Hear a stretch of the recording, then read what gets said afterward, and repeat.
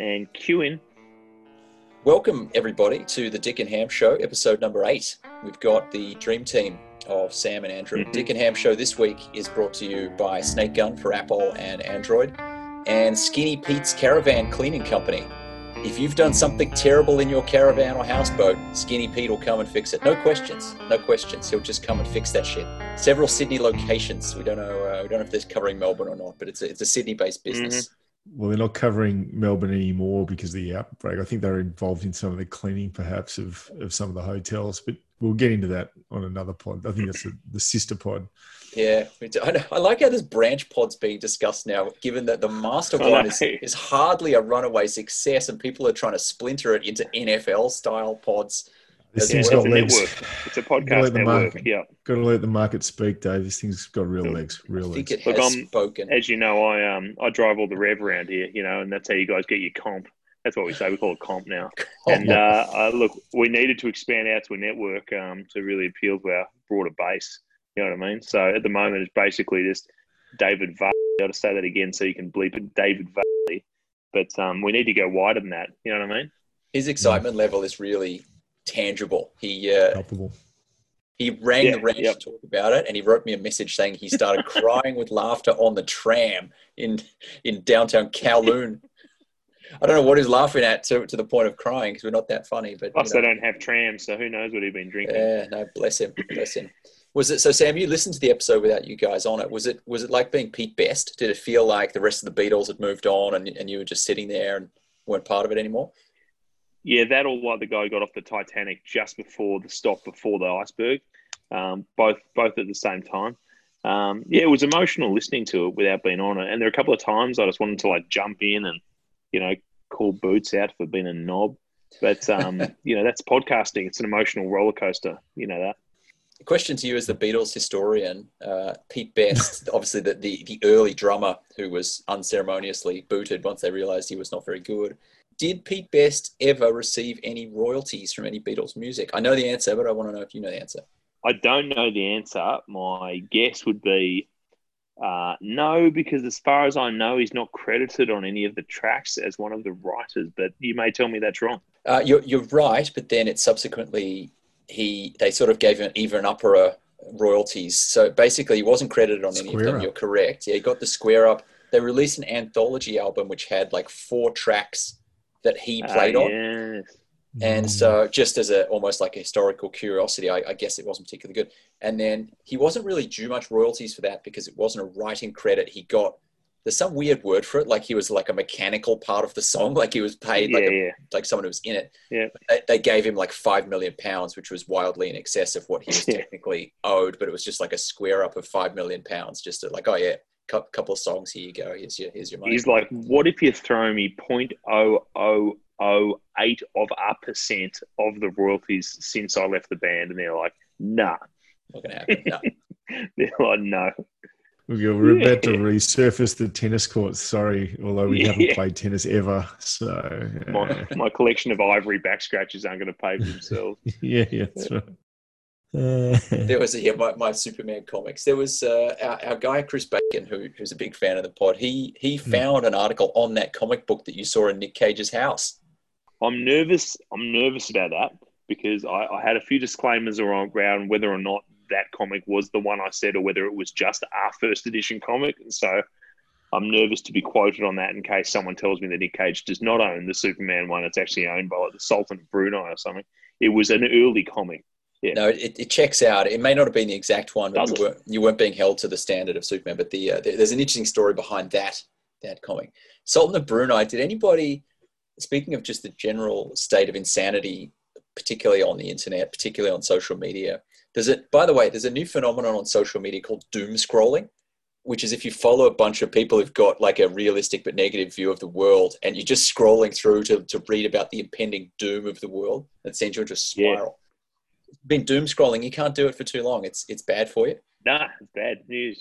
I got a couple that really almost shouldn't follow. It starts off with like looking at pandemic stuff, and then you get into that, and then it like expands out. And by the end of the thing, you're into like climate change and like China's going to be at war with India in 2 minutes, and then that's going to lead to the blah blah blah, and then it doesn't go anywhere good really.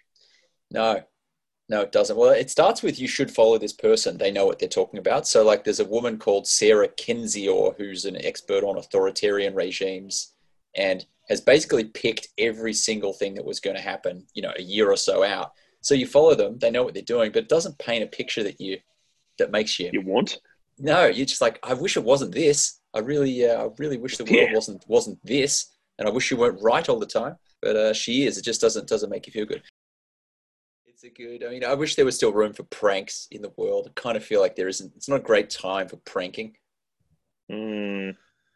Oh, you say that, but it's almost the perfect time for pranking as well. You got to jazz people up. Got to liven up the party a bit, David. Andrew, do you remember that bit you and I did at the airport where you would go to reach for something and I'd scream out, "He's got a gun!" Times have changed now. Like, no one would find that funny now, but 3 years ago, it was awesome. 3 years ago, yeah. Yes, it was fine. It was totally fine. It was had a laugh. People could laugh back then. Now it's just all this cancel culture nonsense. Yeah, I mean, on a serious note, though, Sam, do you remember when you and I, as 21-year-old adult males, got led into the cockpit of an Air Austria flight just because we wanted to see the pilots at work? As 21-year-olds just said, "Hey, do us a favor and let us see the cockpit," like a 2-year-old kid would usually be shown it. Like, sure, don't see any problem with that. That was in 1991. So that's obviously 1999, pre 9/11. But it's unthinkable that you would do that. Yeah, well, I actually remember, this is funny, for some reason I have a memory of as we walked up to the cockpit, and by the way, no one over the age of 8 had ever asked if they could come into the cockpit. I know. Right? So that's okay. And so as we walked up to the cockpit, my memory was the door was just open anyway. So us asking the stewardess was kind of a courtesy. We could have just stuck our head in and be like, "Hey, Lars, do you mind if we have a look at the dials?" Yeah, times have changed in that regard. Yeah, wow. We just went, and you also filmed it with a giant analog 8mm video camera. You filmed that cockpit as well. Oh, did I? I forgot that. So this week, it's the three of us. Last week, Boots actually referred to himself and Ranch as the A-team, just so you know. I cut it because I thought it was unfair, but he did say that. Ooh. So I guess the debate needs to be settled by the fans of which on-air lineup is the superior one. I mean, they'll vote with their feet like they always do. You know that. Yeah, no, that's true. That's what they will. They will. I thought originally we started this, and one of the ideas was to talk about parenting, and we've spent approximately 7 minutes on the subject of children and parenting in the 7 episodes we've done so far. But I wanted to start this week with a toy review. Are you willing to listen to a toy review? Yep. So I am a big fan of Lego and Duplo. I think most people have kids. It's unavoidable. You will be playing with Lego at some point. I happen to like it. And I'm especially a fan of how Lego sort of changed their business about 10 years ago and started to do collaborations and branded thematic Lego sets based on Ghostbusters or Stranger Things or God knows what, in addition to the traditional Lego. It was a really great decision. It just makes it more exciting. They've leaned into it too. They have. And it's, worked out pretty well for them. But the next level was the deal that they did with Nintendo. And have you guys heard about Lego Mario? I don't think I have. I don't think so. So Lego Mario is, it's one thing to just license the intellectual property and to have a little Lego dude who looks like Mario, but they've done something different. What they've done is there's a Lego Mario who's really like 8 times the size of a Lego person. He's like, if you remember like a Duplo person, he's like twice the size of that. He's quite big. And you build a little world for him to navigate around with little, what are those guys called? Like Goombas and, little baby Bowsers and stuff. But Goomba. Are we talking about the Sopranos again? Someone's going to need to write in and tell us what you mean a Koopa, like a Koopa. You're talking about like the other characters in Super Mario? What are like the enemies called? Princess? I meant the brown enemy that you just jump on his head. One of those guys. Jeez, we're getting racial again. They might be called Goombas. I think the brown. I've never noticed their color, Dave. I don't really look at the world they just look like. Lens. I just call them enemies. Yeah, they're just people to me. Fuck you guys. But anyway, so he's the right size to jump on enemies, which is fine. But the Mario character has like some type of sensor inside of him and 2 AAA batteries, so he can sense what he's standing on, and he also has a screen on him. There's a screen on his stomach and his face. So his face has expressions that are actual like animations, and his stomach will show you what he's jumping on or standing on. So if you jump him onto like a red piece of Lego, he starts screaming, and he's like, there's this like animation of fire because he's standing on lava. And if you jump on like Bowser, you start to get coins. Like you can jump on a little yellow brick with a question mark on it, and it starts doing the like power up selection thing. And at the end, there's like a flag, and you jump on that, and it does the full end of level, like like the whole. So you can build Lego levels, but have like a semi-smart kind of giant Mario that the kid just navigates through it. But he's actually kind of playing the level that you made out of Lego. It's excellent. Absolutely. Right. Like they obviously sting you up front for the Mario, but then the other pieces don't cost that much. Very, very good. Highly recommended. It gets a 5 Lego bricks out of 5 score from me, Andrew. That does sound good. That sounds pretty good. I'd love to, given that at the airport, a box of Lego the size of a packet of cigarettes costs $79. I'd love to know what that costs. Yeah, that's right. I really would. Like, to get the Harry Potter character in Lego at the size of a normal Lego man is $15. So, yeah. Yeah, that's why you need to make your own, Sam. Just make Barry Potter, just with a texter and a couple of other bits. Gary Potter Lego made out of wood and dreams. Gary, he's made out of spirit and old Lego. Yeah. I got off the street. Just a peg with a drawn-on broomstick or something. No, never. But you have an amazing amount of terminology that comes to you. It's your gift, Andrew. You just have it. You have terminology that is humorous and unique and dirty, and it's just in there. You got to pay. Yeah, you got to pay the bill somehow, you know. Dave, just have your finger on the beeping button here. You got chilled. You got potato. You got. Well, the came up. Came out. Yeah, it's a family show. You have to pay for usage on the beeping noise that you've already got. They're like, look, you've used it 6,000 times. Too much. Yeah, it'll be the Dickenham beep. It'll become like the Wilhelm scream. It'll just be ubiquitous. I'm not on the free plan anymore. The free plan only gives you 100 beeps. Dave, this is a softball for Andrew, but Andrew is actually a victim of one of the better Tom's high school efforts in a class once, in terms of an elaborate staging of a bullying incident.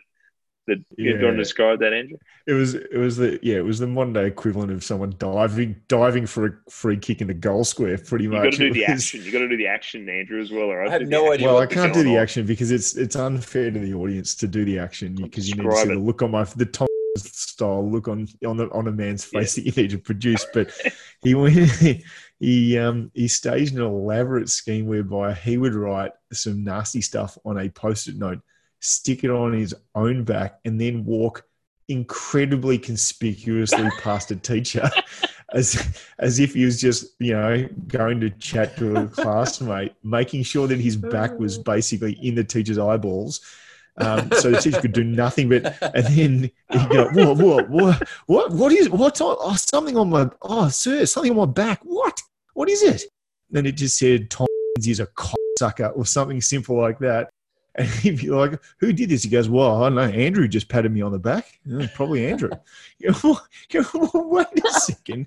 It's hardly DNA evidence. Can we have a fucking trial by a jury of my peers here?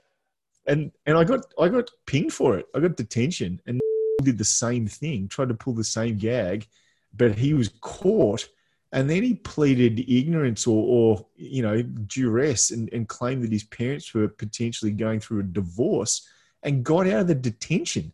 And his parents were as happy as Larry, married and still together today. Nonsense.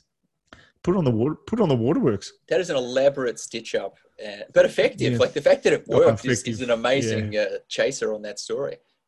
I thought the story you were going to tell about Andrew was the classic school athletics water bomb story, where I don't even know if you remember this, Andrew, but this is one of my first strong memories of you. Remember it, David? Was Andrew? I'll paint a picture. Hard to forget. School athletics. How many different schools go to that? Probably eight 8 different schools go to cheer on for their athletes for a day's worth of athletic competition.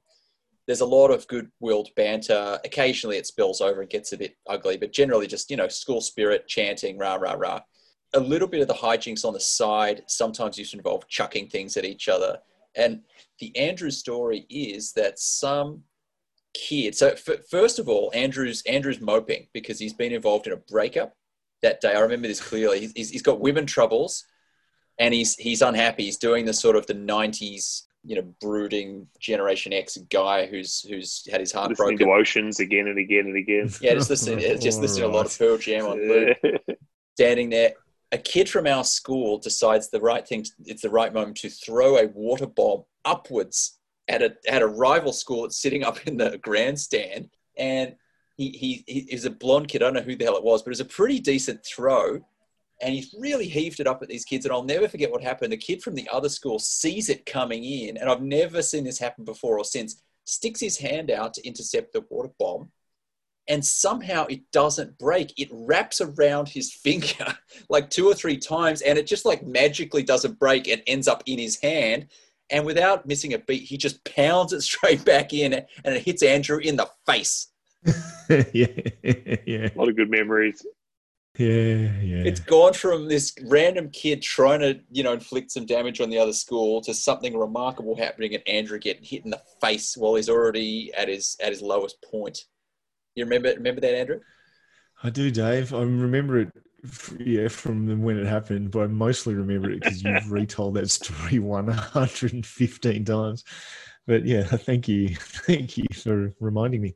Breakups are always hard, and you don't need water balloons and water bombs to pile on. Make it worse. Have you guys tried that self-tying water bomb system yet, where you just have a single tap attachment and it fills like 100 at once and then kind of just cooks off? Is it good? Yes. Oh, it's incredible. It's game-changing. Incredible.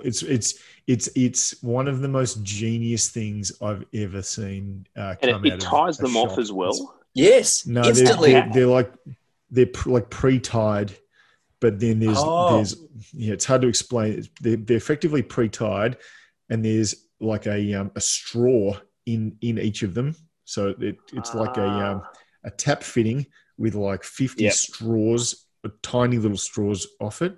And then the water balloons are on the end of the straws, but like pre-clipped. And then as soon as they get full enough, they like fall off like an apple falling off a tree, and they fall in. You can put a bucket underneath it. So they're the perfect size, perfect weight, pre-tied, everything. It takes literally 7 seconds to fill 50 balloons. It can't be a tying thing. It must be like a circular seal or something, is it? It's like a rubber band. It's like a little rubber band. Yeah. So and once it pops off, it just tightens. Yeah. It's amazing. That's incredible. Yeah, well, there's two toy reviews in one pod. I think that's a new record. Certain things in life is not worth trying to guess. And I made a mistake. We were lining up to get into basically a zoo, and we met this nice family who happened to live near us. And so they got these 2 kids, these boys, nice kids. And I made the massive mistake of trying to guess how old they were. And there's so many wrong answers to that. So basically what's happened is, the first kid, I don't know, I think the dad answered for him. And the second kid, I was like, how old are you, buddy? He was like, 7. He's like, I'm 11. Oh. And I'm a girl. He was a small kid, and I've embarrassed him by saying he looks like a 7-year-old when he is, in fact, 4 years older than that and not far off being a teenager. Couldn't you just say, and how old are you, chum? Like, why did you have to throw in a number? It's insanity. You're right. I should have done that. I'll frequently be to someone, so how's Johnny going? You ready for school next year? And they'll be like, he's 1. And I've got small kids, so I should know better. But I can't tell within several years what anyone's doing. Do you have problems remembering other kids that you should remember, like friends or kids from school, and your partner will be like, oh yeah, they're going to play with with Jerry, and you're like, who the fuck's Jerry? It's like, that kid who you've met 50 times. Are there any kids called Jerry now, Dave? Nah, it's almost ironic. Nah, it's almost retro ironic, like Carl or one of those sort of like 70s names that predate us being kids. Like our names are really out of vogue now because of us. Whereas like the sort of the like a 70s cop movie, what the cops would be called. Those names are like almost back. Yeah, Greg. I can't think of any example. Lenny, that sort of stuff. So really, any name from a Simpsons character is what you're saying. Apu, is he a normal like name that you would associate? I must have Carl and Lenny are two that just came up. Literally, just came up. Yeah, that's true. Actually, they are 70s names though. So one of the high points last week of the pod, other than full access to Ranch and Boots for that long on a solo effort, was the work of our friend David Vardy, who was very, very enthusiastic with his feedback and his questions. He's followed it up with some more. And I think it touches on I think it touches on a great area for us. We talked a lot about soft drinks. Did either of you want to weigh into the soft drink debate before we move on about mellow yellow versus lift versus creamy soda versus creaming soda? Any viewpoints on that? I got two things. I just had creamy soda last week because the kids requested it for Ella's birthday. So I don't know much about it beyond that. The stuff we had was like the pink one, whichever one that was. I got a theory that or red one. I got a theory that mellow yellow. I meant to raise this with you. Was not lemon flavor. I got a theory that mellow yellow was like tropical flavor. It could have been like pineapple. You mean?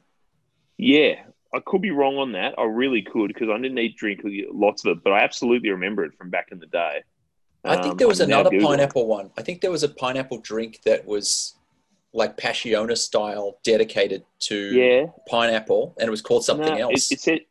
It does say citrus flavored drink, so I guess that means it probably was lemon. So I probably just got that wrong. But I think there was I do remember liking it. I remember liking it. Are we just going to accept at face value Boots' claim that, quote unquote, America doesn't have a yellow drink? Well, I was thinking about that after listening to last. What colour is Mountain Dew? Yellow. All right, okay. So that answers that. I do know in America, if you wanted what we would call, if you went to a restaurant and said, could I have lemonade? They would bring you a like lemon flavored, like lemonade stand, lemonade with flat water and lemon that would be like quite artisanal and really like sour in that. And if you want what we would call a lemonade, you would say, I want a 7-Up or I want a lemon squash. And they bring you like a soft drink that's a lemonade as we know it. Correct. And Boots' claim that there is no... Or Boots' claim that there's no yellow drink. Look, I respect Boots as an authority, but I think Mountain Dew's clearly yellow. Maybe he was saying there's no yellow flavor. There's no lemon flavored thing that specifically has the citrus flavor, because lemonade sort of isn't, and Sprite sort of isn't either. Yeah, I don't know. It's a topic that needs more examination. Well, the mailbag's going to be full to the brim this week if we start splitting hairs on the color of specific soft drink varietals in the US. Yeah, but I thought in the spirit of the man who posted this question to us, who was a known man about town, that we should do the adult beverage version of that discussion of vintage drinks. Do you guys have memories of which types of specialized alcoholic beverages were available back when we started to go out for the first time? The Illusion Shaker first came off the range. yeah. The Illusion. Yeah, the Illusion Shaker was a big one. In the Illusion Shaker or the Midori Shaker in the sparkly silver shaker bottle that was marketed at the time. I remember fondly, really before we were of proper drinking age, Sub-Zero, that sort of lolly lemonade, soda water drink. Sort of thing. Yeah, that was clear, right? It was basically like lemonade with a black label on it. Yes. Yep. Clear bottle, black label. How alcoholic was that? I guess it was the equivalent of a probably reasonably. Not a good thing to be drinking when you're 15. Enough to make me pretty sick a couple of times, I promise you that. That and the also around that time they brought out those Carlton Colds, which were just a not aggressive tasting beer. So you could slam it down fast, as the solo man says. Certainly easier to get down than VB at the time for a non-seasoned beer lover. So that was a big one. And then the lemon ruskies. Remember those? The lemon rusky. Oh. Yes. I mean, how long do you want me to go? I could go on these all day. I was thinking about another one called, it was another lemon one called like Two Dogs or something. Was it called? It was like Two Dogs lemonade. Yep. Yeah, that was the one I thought of. But the Rusky was like a metal bottle, right? I think they started as glass, but it was like a it was a yellowy, whitish looking drink. It was it was deadly. Those things were fucking deadly. That's gross. Dave, did you come to Prodigy at Metro that day, the now defunct Metro? Yes, I did. Yeah. And we got the T-shirts afterwards. I got in and I was underage, and Rhiannon got in and she was like more underage. But we got those fake T-shirts, but I remember that night wandering around at Prodigy drinking fruit tingles.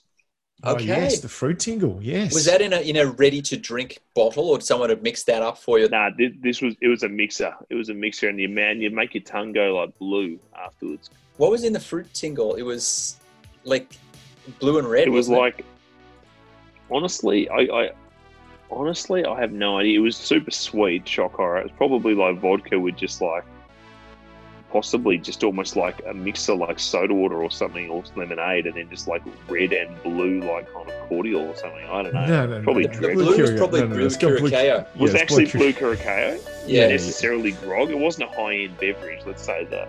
I think the red was not alcoholic. Yeah, it was raspberry. You got vodka, blue Curacao, raspberry, a little bit of raspberry cordial, and then top it up with lemonade. Do you just Google Metro drinks or something, Andrew? So the difference between the fruit tingle and the traffic light was what? Because there was a drink called a traffic light that had layers. Do you remember that? They'd put it on spoons and kind of layer it up. Yeah. I do remember that. Yeah, well, that's terrible. Because it was similar to the, trying to, you get to toss the boss or something, and you win a free round, and then make the poor bartender make 10 fucking what do you call it? Jam fancies or whatever those fucking shots are called. Take 20 minutes each, and everyone in the line behind is like, we just want a beer, mate. Like, what are you doing to us? What do they call it? Like a jam donut? Is that one of them? Yeah, that was a jam fancy. I don't know what the fuck that is, but I don't think it was. Oh, that's a type of that's a sweet shortbread biscuit with jam. I thought it was a sexual position. Oh, it could easily be that as well. No, I think the traffic light was a drink that people talked about but didn't actually order that often because it sort of looked better than it tasted. The fruit tingle I remember very clearly was something that you would drink if you weren't that into beer or if you wanted to kind of look cool, I guess. But the Maduri Shaker was like the evolution of the species. Like you had your introductory drinks, which are in that absolute grey area of basically marketing towards 16-year-old kids, but not really marketing towards 16-year-old kids. And I feel like the Maduri Shaker was the progression of that, when you've kind of come out the other side and you're sort of 19, 20 and you think you're pretty sophisticated. It's the sort of thing you would have once you made it to Redheads. Like you weren't at the local nightclub anymore. You're somewhere in South Melbourne. You've made it. Graduated, yeah. I was drinking Cristal by then, so I don't really know. Yeah. Well, funnily enough, my friend JT and I, we made up a cocktail one evening. We called it the Jenga, and it was Maduri and milk with a dash of raspberry lemonade and a squeeze of lemon. But you had to drink it quick so the lemon didn't make the milk curdle. And what we would do is we would just go to bars and order it. No one had ever heard of it, obviously, because it's nonsense and made up. But we just walk in and order it like it was supposed to be on the menu. And then we'd be like, what the hell is that? And then we'd have to describe it. And then we'd drink one. And we just kept doing that everywhere we went. So having not spent a lot of time in bars or pubs over the last few years, there may be now a drink on the menu that we made up. It was the worst flavoured thing we could have possibly thought of at the time. Oh, that's great. I love a drink that comes with instructions, like you have to do a certain thing with it or it's terrible. I had a boss once who, we went through a corporate issue where there was like basically he had a real difference of opinion with another office, and they were being played off against each other, and one of the groups was going to get this project and one of them wasn't. And we were in Finland of all places, and he sort of got a little bit ornery and we ended up leaving, so that didn't become a thing. But what he said to me is like, you know what I should have done with that guy? You know what I should have? It's like, tomorrow when we go out, I'm going to challenge you. I'm going to make him do a tough guy tequila shot. I'm going to do one, and then going to get him to do one. And I was like, what the hell is a tough guy tequila shot? I have no idea what that is. It's a tough guy tequila slammer. I'm like, what the fuck is that? He's like, you know, a regular tequila slammer? I'm like, yeah, I think so. And do the salt and then the drink and then the lemon. Where I was like, yeah. It's like that. It's like, but it's different. It's like, it's the same ingredients. What you do is you snort the salt, then you drink the tequila, and then you put the lemon in your eye. Yep. The classic move. We call it down under. We call it the tequila stuntman or the tequila suicide. A couple of variants on the name. I have not done it. You haven't done it? Yeah, I've done a few of those in my time. Goes down nice. Yeah, that's probably the dumbest thing I've ever heard, I'd say. Yeah. Andrew, I'm glad you've done it a few times, you idiot. Yeah. Oh, shit. I'll tell you what became popular in terms of drinks actually for a while in probably the 2000s, so say between 2003 and maybe 2010 was the Jaeger bomb. Jaeger made a massive push, and those things went wild. They were everyone was doing them all the time. Didn't they? Was there a period where people were doing that in a jug, or was it always like a pot glass? It was always like a pint glass, wasn't it? It was a pint glass. Yeah, there was. I'm trying to think. Yeah, no, it was a tumbler full of Red Bull, and then you have the shot of Jaeger, and then you drop it in and then go. So it's it ends up mostly Red Bull.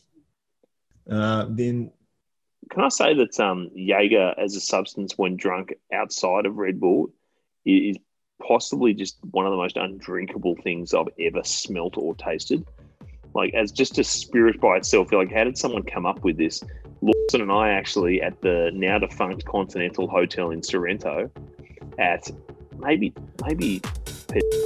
Bucks Day, we're like, let's do one of those Jaeger bombs because that's what all the kids are doing, And so we both got one and went to drink it. So dropped the shot of Jaeger into the pint glass of Red Bull, and then went to drink it. But both being novices, even though we were trying to act like we weren't, tipped the glass up, and we're like, the shot's not coming out. All I can taste is Red Bull. So we overcorrected and tipped the pot glass up too much, and for both of us, the shot slid out and just sprayed us in the eyes with Jaeger, and just dripped off our face, sticky.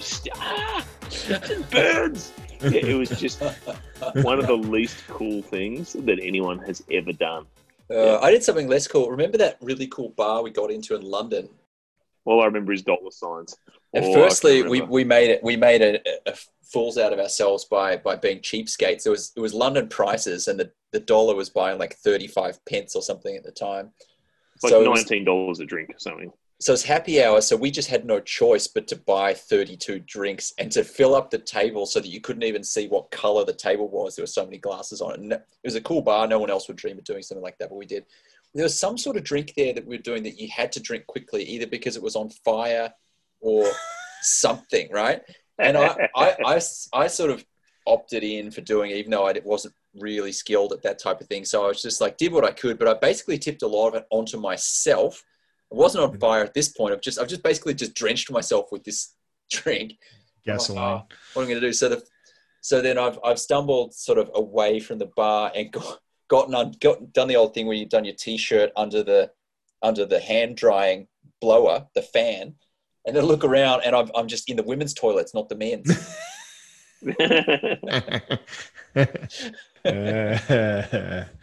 Oh dear. Yes, that was good. The other one, I mean, there's plenty more in terms of drinks on the list, but the other one that did a lot of our good friends in over the years at the Portsea pub was a little friend of ours called the Liquid Cocaine, which is a pint glass, 2 shots of vodka, a can of Red Bull, and then topped up with champagne. And it'll really knock a man's socks around if you get stuck into those of an evening. Yeah, possibly more than the actual cocaine. Yeah, wow, potentially. Yeah, I'll bet. So anyway, is that all the Andrew, big vowels? There's one more that we'll go to in just a second. There was the additional pieces that our friends had were similar to the piece about favourite drinks. What was your favourite bar, pub, or nightclub during your late teens, university years, and why? Anywhere where one of our mates had a significant depth of drink card value available for us, so we could just scum off them. There were, I mean, local options. I feel like there's two categories: things that were local and convenient, and then if you really sort of had the energy and the money, then you would go somewhere further away that was probably better. So I would say that local things, like obviously everyone went to the Skinny Dog Hotel, which was very good for what it was. But then I would say my favourites, like downstairs at Silver's nightclub was excellent. Yeah, that laser. Yeah, the green laser. Yeah. And then I also was very, very partial to Redheads, especially if there was a theme, like a foam party or something. You know, if there was like a theme going on, Redheads was the best because of the size, because you could have so much going on in there at once, and it just seemed to have the right number of people, and it always had good music. Yeah, it was a bit more dynamic. Yeah, that was mine. Sam, what were your favourites? I reckon they were pretty standard in terms of, like, from memory, it used to be like Tuesday night was Toss the Boss. Thursday night was the same venue. What was it called? It was called Atlantis. Atlantis. Yeah. Friday night or Thursday night Silvers as well. Friday night G Spot, and then Saturday night you'd go back there for something else that the Cheers sort of like G Spot place. But I didn't go there many times, but a couple of the best nights I ever had were at Cuba.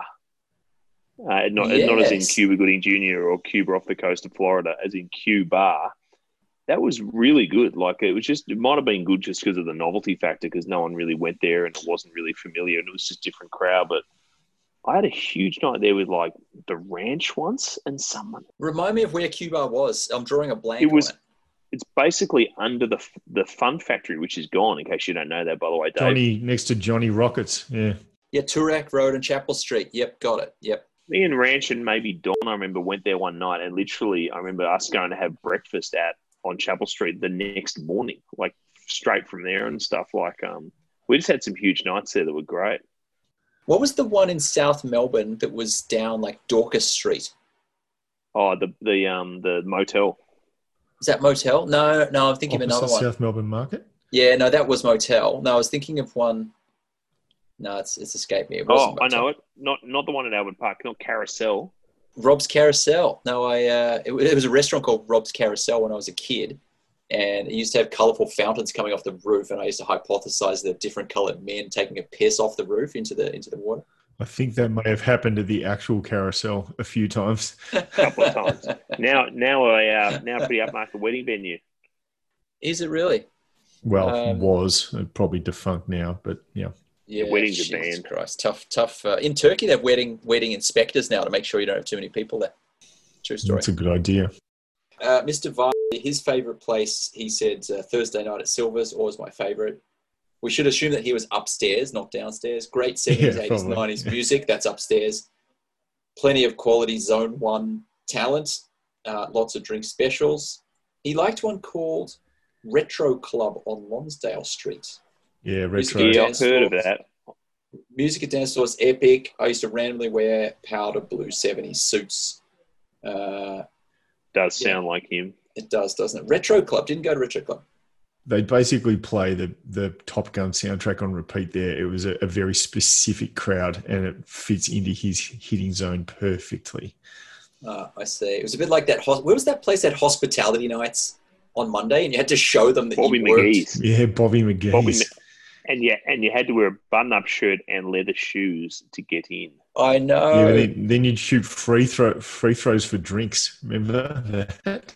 I don't remember that. They'd wheel out a basketball hoop onto the dance floor, and you shoot shots around the horse for fucking drinks.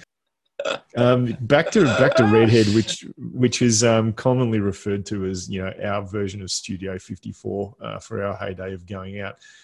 Famously, and it's it was the apex of a lot of things, but it was.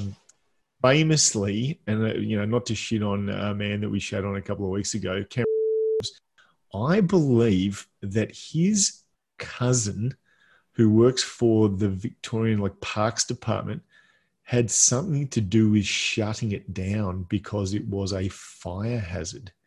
So he was part of the team that ran an inspection, and then because it famously closed down well before time, right in the heat of its heyday. It did, and I believe that his cousin may have been part of that decision-making tree. Wow. I'm picturing the guy from Ghostbusters who shut down their facility and the ghosts. Perfect. Yeah, that's it's basically that guy. Yep. Yeah. So we can fact check that. I'm sure we'll get some hate mail. I guess it was a fire hazard. If you think about it, it was like a rabbit warren. It was inside a football grandstand that wasn't really purpose-built for that type. There was a lot of people in there. But, I mean, so was Silver's. I mean, downstairs at Silver's, I don't think there were any fire exits. There was one staircase. Yeah, it was every man for himself if stuff had gone down there. Yeah. Yeah, it was before the world was real. And bear in mind, too, as well, like, I'm sure you can't do this anymore, or not anywhere that's not Vegas or Florida anyway, but, like, you could smoke inside in all those places as well. Yeah, you could. It definitely made your hangover feel worse as well. Like, even if you weren't smoking, you smelled like smoke because so many people around you were smoking, and your clothes were just heavy with the smoke. The price you pay. Yeah, isn't it? Isn't it just? No, there's some quality memories across those places. I mean, there are obviously other staples, like there was the Metro, which everybody knows, but no one would admit to going to. I sort of saw that as a better venue for concerts as opposed to just going there on a Friday night. Should we quickly talk about shitty first cars? Just to paint you a picture for the fans who are on the podcast, Dave's like, "Hey Sam, can you follow me to a Pierre Colette to drop off my Renault, or what was it? Was it Peugeot? Which sort of car was it? That was the BMW. Beamer. It was a Mazda. It was the BMW. That was the Beamer. So I followed Dave in my pretty hot, possibly Commodore at that point, VK, and we get to Pierre Colette, and Dave doesn't pull in to Pierre Colette. He just pulls to the side of the road opposite Pierre Colette, and I'm like, that's odd. So I pull him behind. I pull him behind him, and I open the passenger side door, and the entire foot bay in front of the passenger side seat in the front of the car is just, I reckon, 3 to 4 inches deep in steaming radiator fluid. Like, I mean, I couldn't see. The inside of the car was too steamed up. I had to pull over. Nah, it was steaming. It was bright green, and it was deep enough that you could probably put a shark in there. Do you know what I mean? Like, and it was. I did not know what to do. I got to say, I panicked. I don't know what to do. I don't know how to deal with that. Well, like, what are you supposed to do? Like, it was very, very hot. Firstly, Andrew, as someone who knows cars, how is it possible for radiator fluid to be in that part of the vehicle? Isn't it going to be closer to the front where the radiator is in front of the engine? Two words: driver error. But anyway, how is it that radiator fluid can end up at your feet inside a vehicle? It doesn't seem like it should be possible. But also, it could have gone out the other side and come and like burn the shit out of my feet as I was trying to drive the car. Could have happened. Yeah, that could have happened. But no, that was not a great car. I think that the night, Sam, in question with you and Jane, I actually think I was driving your car. I don't know why, but I think I was like chaperoning a bunch of people, and we were using your car, maybe because they had superior back seat room. No, we had a full car of people, and we wanted to take them in style, Andrew. We didn't want them like squashed up like you're in the back of Hugh's bloody Escort, which was the smallest back seats. So I think it might have been yours. But no, the VK was good. Do you remember, Sam, that occasionally in that car, when you put your foot on the brakes, instead of the brake lights going, all 4 indicator corners of the car would just like flash on and off hazard light style? Yeah. There was a sort of cross-circuit scenario happening there. Yeah, all party all the time. Yeah, so there was that. What do you remember of Boots' cars? Anything notable? But you and I remember once that. Is that a T-ball? Yeah, that's a half volley. I remember driving along. Boots was like, "Oh, it's got this new car," and we're like, "Great, let's go for a drive." So it was like Boots driving, he's powering along on all 3 cylinders, and there was someone in the front seat, and Dave and I were in the back, and we just, without warning, both lit and started smoking cigarettes in the car, all 4 windows up, just. Boots pretended that when a serious structural failure happened in the car, he pretended it was supposed to do that. Like, basically, we turned a corner. It turned a corner, and the car did something akin to a skateboard when you put it on some rails and skid along the coping of a skateboard ramp. Like, hey, Boots, something really weird's happening. We're not supposed to go sideways like that with all 4 wheels simultaneously. He's like, no, that's supposed to happen. It's like, okay. Yeah. No, Dave, I beg to differ. My memory is that we were in Whitehorse Road, Bourne. We pulled over at the lights and a police car coming the other way signaled to wind down the window. It was like your front right tyre is just on rail, no rubber. Yeah. That's what it was. Yeah, that's right. That's right. Well, but you've crossbred stories there, Dave, because actually last week Pete Tompkins reminded me of a story about boots whereby he got that car serviced at the California servo opposite Xavier, and upon leaving, one of his wheels did come off and start just rolling down the road on the freeway. Yeah, he was running on 3. He was running on 3 and somehow kept the car under control. And it's not like a 747 that can run on 3 engines, Andrew. Like the car's not designed the same way. No, it's not. No, it's not. Dave, that Boots car as well. Two other things. Once we were drinking in there and we all jammed our bottle tops into like the skin of the roof, and so because it was hanging down a bit. And like when he drove off, whatever, around the corner, it just rained bottle tops on him. I'm going to digitize, Sam. Speaking of digitizing, I found the ridiculous and bad edit that I did of the 1998-99 summer video. And that's got a bunch of stuff filmed from inside cars, which is interesting. One of them, I think we were giving shit about the gigantic clock in his VL Commodore. The dashboard had 2 dials. And one of them, just for inexplicable reasons, either because you bought the cheap version and it didn't have a tachometer or because they just, I don't know, they screwed up and didn't design it properly, was just a clock the same size as the speedometer. So on the lockdown thing, do I dare ask how it's going? No. Homeschooling, Andrew? No.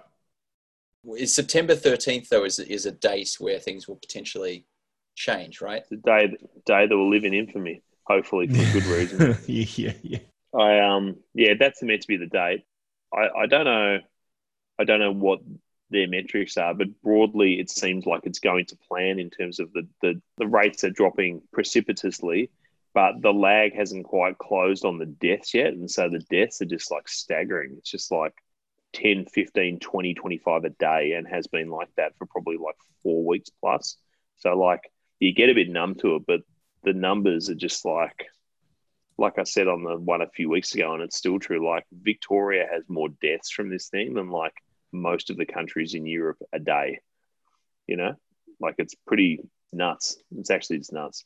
But with the cases dropping, the deaths will drop soon too, or should anyway. Like that lag will pick up, and hopefully in a few weeks they'll wind it back a bit at minimum. You know, it's not going to go back to normal, but hopefully it's just a bit less shit. You know, maybe you can drive across town. Maybe there's no curfew. Maybe school goes back or whatever, but who knows? 2 weeks away feels like 6 months away a bit anyway, frankly, to me anyway. Anyway, it's trending. It's trending in the right direction, but who knows what will be next, you know? Well, fingers crossed. At the risk of always taking a topic and making it all about me, how are you finding it? I think we're past the risk stage. I think it's progressed to being an issue, Dave, in project management parlance. Yeah, I know. I think it's a problem. Well, I mean, it's a known problem. You know, I've been like this for a long time. You know, this is what I do. I want to talk about house cleaning. Are you guys finding it hard to keep the house clean with everybody home all of the time, or is it no different? Well, I'll tell you what's happened to us. We've got a robo-vac that normally does a couple of passes a week when everyone's, you know, either at work and at school. Nice. What sort do you got? I got the Roomba, one of the Roombas. And obviously, you know, you can't have that running around. It's pretty annoying when you're trying to get work done and the kids are doing school. So it's not going at all. So, you know, there's a lot of hand vacuuming happening.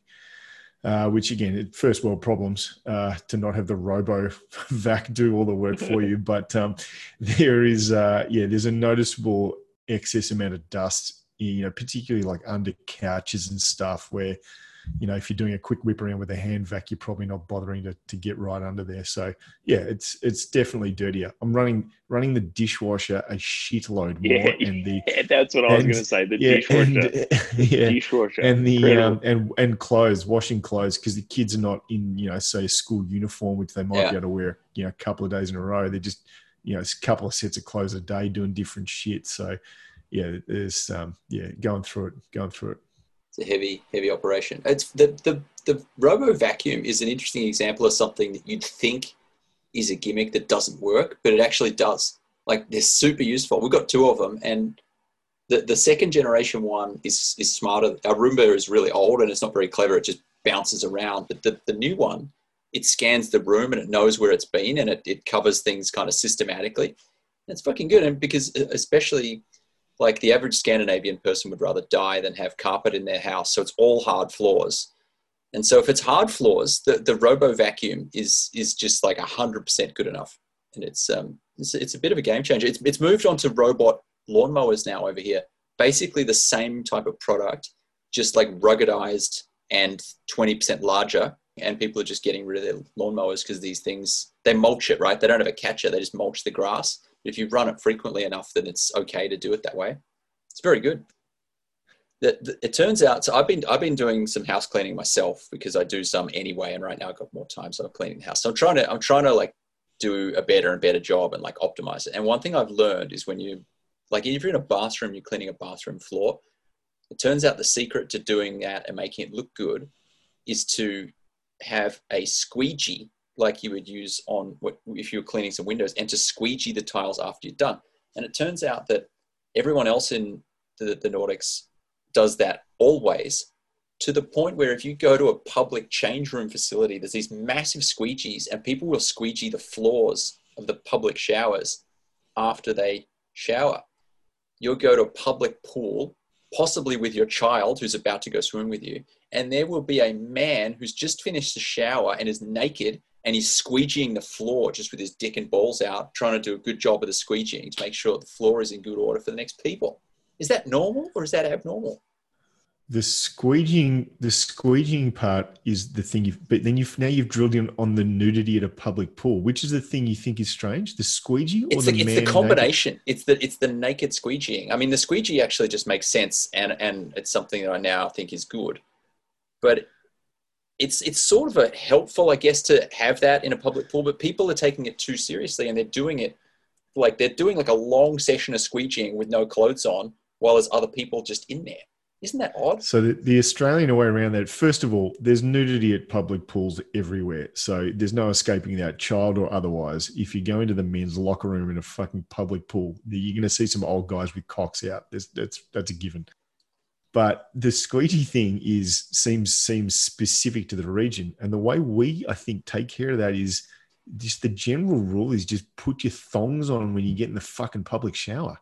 And you're wearing a pair of fucking protectors right there. You don't have to worry about any squeegees. Yeah, that would be better. But there's a rule of indoor shoes and outdoor shoes. So no shoe that is being used outside would be allowed into that situation. It's a bit like Japan style. It's Nordic. Yeah, that's not a thing here.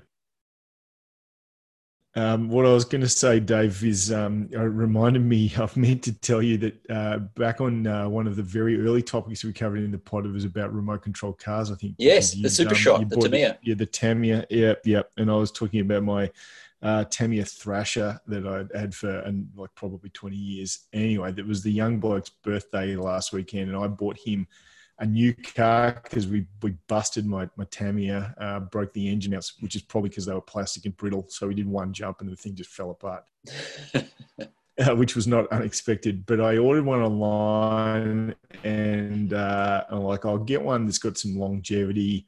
You can upgrade it over time. You can grow into it. So I bought one that had like a beginner's mode. You could set the speed controller to be, a bit more tame. I'm like, oh, that'll be good because you can start on that, and once he gets the hang of it and move up. What I didn't read further into was what those numbers looked like and what the beginner's mode versus the extreme or normal mode would be. And I fucked up pretty bad. This thing is, even on beginner mode, is undrivable for me, let alone him. So it's like on full extreme mode, it'll do like 100 clicks, and then on like the beginner's mode, it goes down to like 60 k's an hour, and I'm like, that's still not enough. Like I also built a jump, like during the week, use some lumber and stuff lying around to build a jump. So it's about 1.5 foot jump, and it's got a decent run up. and you give this thing about 3 meters of runway, and it's jumping the entire length of our grassed area, which is probably 8 meters. Which it's an uncontrollable beast. And I was like, what the fuck is he gonna do with this? He can't fucking drive this thing.